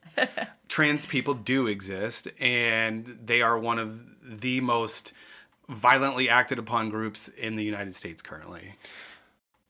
Well, their suicide rates are very high. Absolutely. And whether it's pre or post operative. Right. No, there is a lot. There's clearly a lot. There's a lot going on there. Yes. In my mind, I don't mind. I like whoever you are is who you are. And so we should accept people as they are, and so teaching kids that there are people that are Like, they're all different. wouldn't be safe to just teach children, hey, everybody, people are going to be different. You know, there's going to be brown people, there's going to be tall people, there's going to be fat people. Although I don't know how you would tell a child there's fat people because you're not allowed to say fat anymore. So I don't even know. But like, you could say people that are going to be different shapes and sizes, whatever. Okay. Okay. So, you know, and people are going to be like, kids don't even understand sex yet. They don't even understand. Right. I didn't, you know, until later. Well, and So I don't know how you're going to relay that to little kids in a way. well, But gender you could isn't teach them a general. sexuality. You could teach them a general golden rule kind of thing, like treat other people with respect, regardless of who they are. I mean, that's a core value that I think you could Sure. teach children of any age, and I don't think anybody would argue with that. Correct. They might need specific examples. They might need to see what that looks like of all those examples. of all those examples. Yeah. Because we don't all learn the same way. So again, like back to hearing people's stories, like, I mean, I think in this sort of hypothetical situation, we're talking about elementary school children, but take like teenagers who might be prone to negative judgments towards a transgender woman, allowing them to be in a room and to hear a story and to see a person and put a face with a name, with an experience, might endear them to that person, might open their mind to, oh, okay, now I've seen this thing. It's not just this hypothetical that I'm going to be met with down the street at 25 or whatever it is, but you can actually see someone and see that it exists. There's tons of evidence to back up. And you probably experienced this as a kid. Like, I've heard from actors and actresses that were like, I never saw someone that looked like me on television. I wasn't represented. And they wanted to be represented.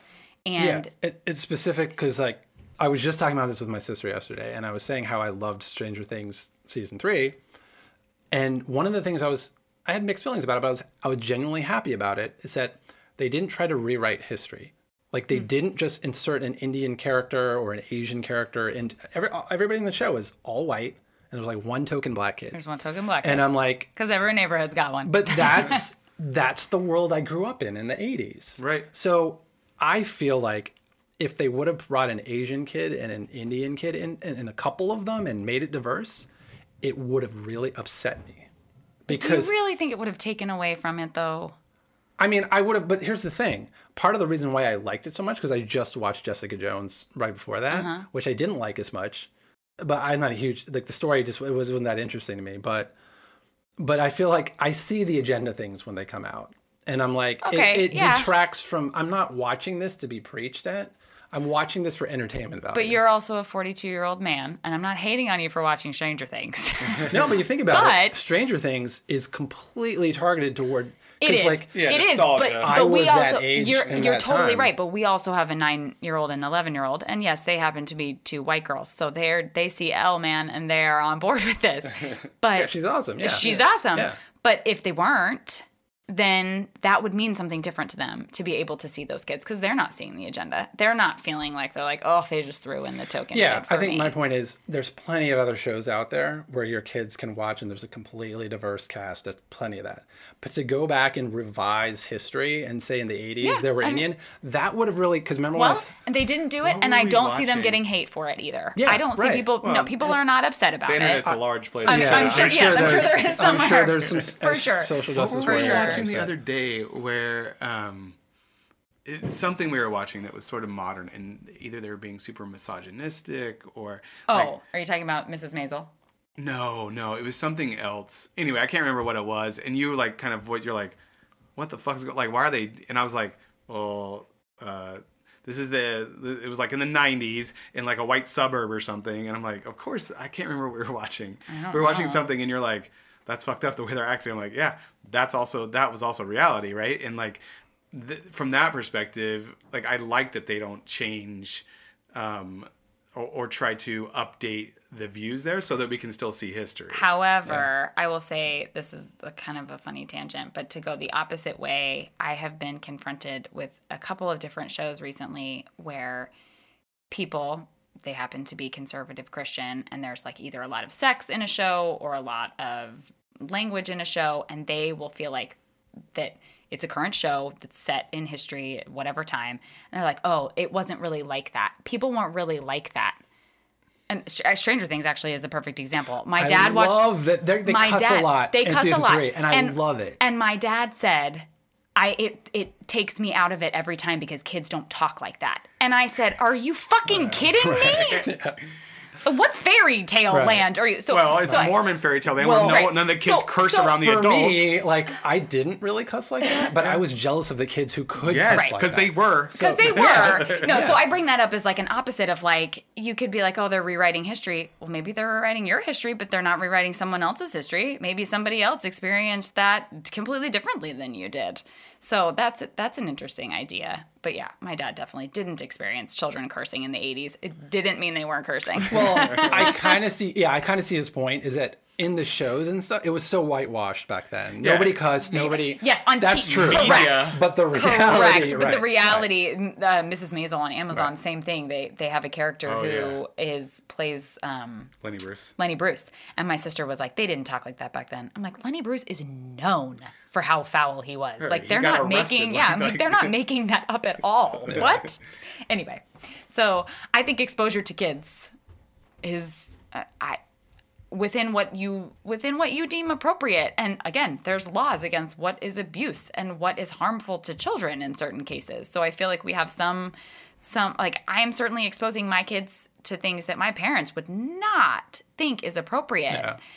But I do. Right. And I think they're better for it. And I think they'll be better for it. And so And that's your right and responsibility Yep. as a parent Right. is you raise your kids the way you want to raise them. right. Right. And I mean, in schools, almost every school district allows you to opt out of sex education specifically. And so, like, I For think. now.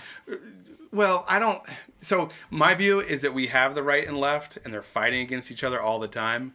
And I think that's a good thing because I think we're keeping it balanced. I feel like there has to be that checks and and it's balances. going to shift one way and it's going to go back the other way. And hopefully that we stay kind of locked in that way because I do think that if you go one way too far, the other way too far, you lose I don't know. It's a little bit frustrating at the same time because nothing ever moves. But at the same time, like I think it keeps us locked in a tight an dance. equilibrium of sorts. Right. Like Yeah. where it keeps it balanced, and we'll shift back and forth, and we'll Right. be upset about all of it, and that's good, and we'll have discourse.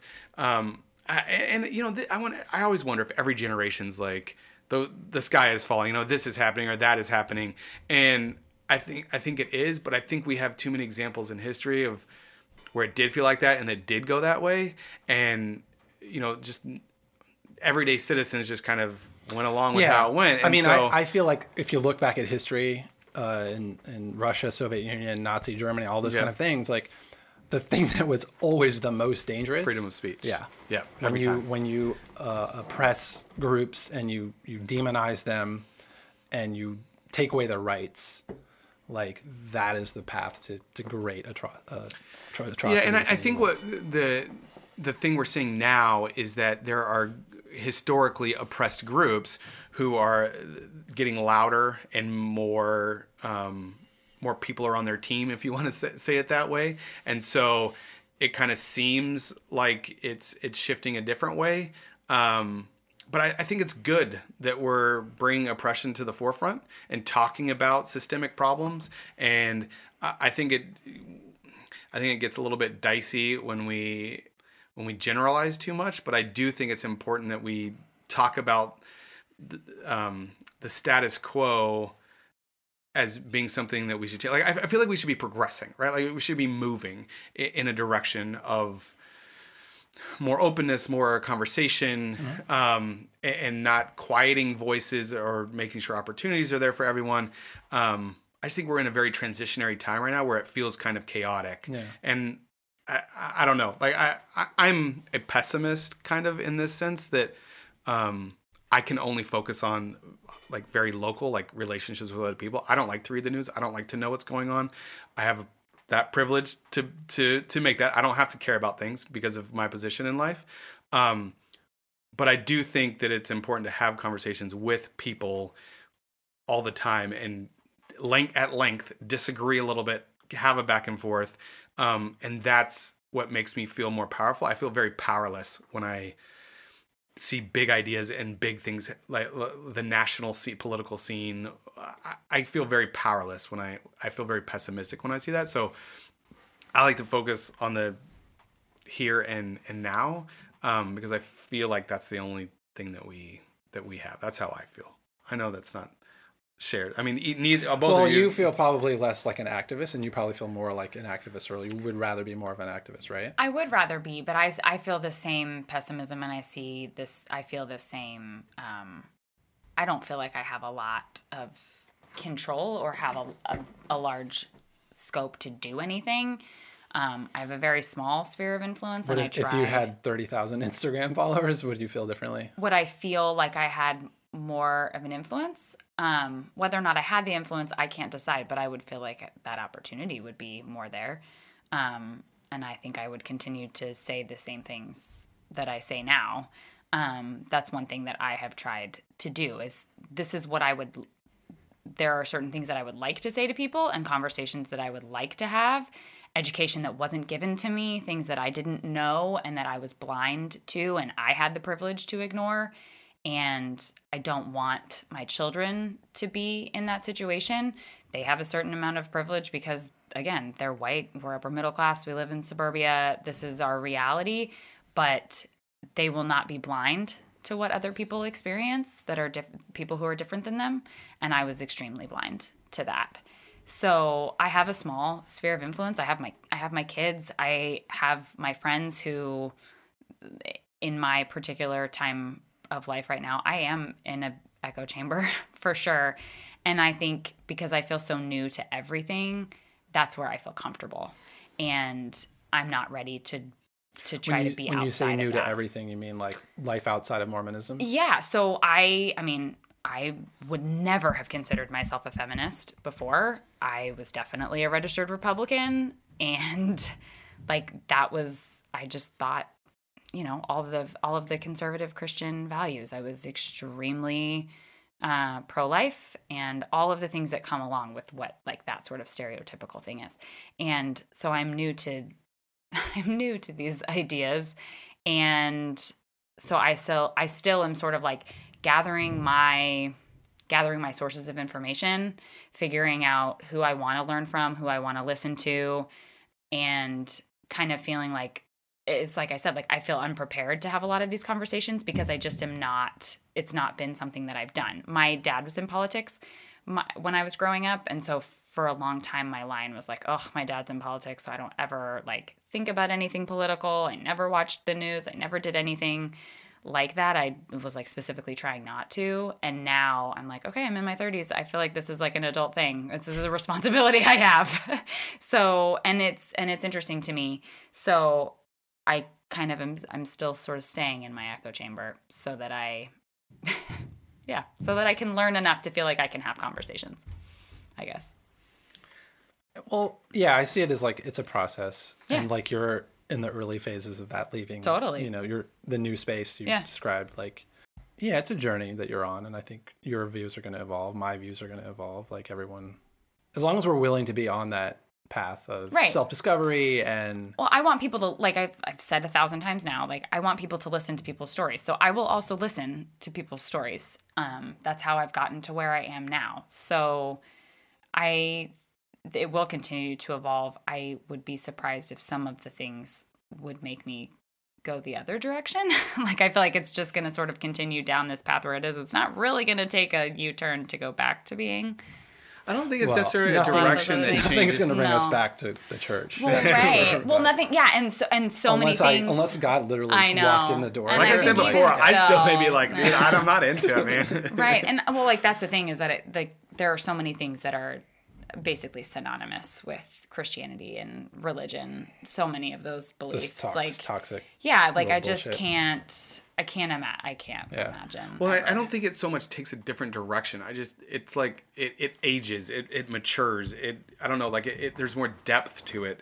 Like we were tasting whiskey last night, and like there was one Virginia bourbon that tasted like it was aged in like a I don't know, like a tin pan or something. Like it was very metallic. Like it was In a good way or a bad way? No, not in a good way. It wasn't terrible, but it wasn't great. Like it probably wasn't aged very long. It was like very sterile tasting. It didn't have like the depth of like a bourbon in a oak barrel, a charred oak barrel, like where you get like real depth and like that's what I feel like evolution of ideas. It's not so much of like it's a different base as much as like it just, I don't know, sinks in a little more and like it just gets deeper and more nuanced, and I don't know, you see more people, you have more experience, so you can understand more things. Yeah.